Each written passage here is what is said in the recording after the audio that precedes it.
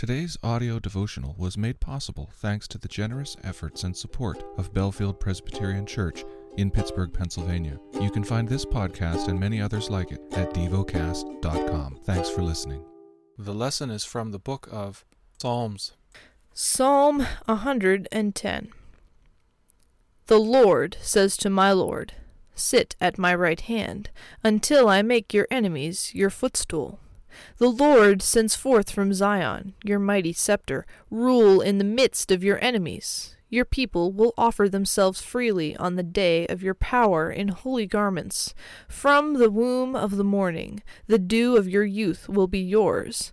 The Lord has sworn and will not change his mind. You are a priest forever, after the order of Melchizedek. The Lord is at your right hand. He will shatter kings on the day of his wrath. He will execute judgment among the nations, filling them with corpses. He will shatter chiefs over the wide earth. He will drink from the brook by the way. Therefore, he will lift up his head. Meditate and dwell on what you're paying attention to in God's Word. How has it connected with your heart or mind?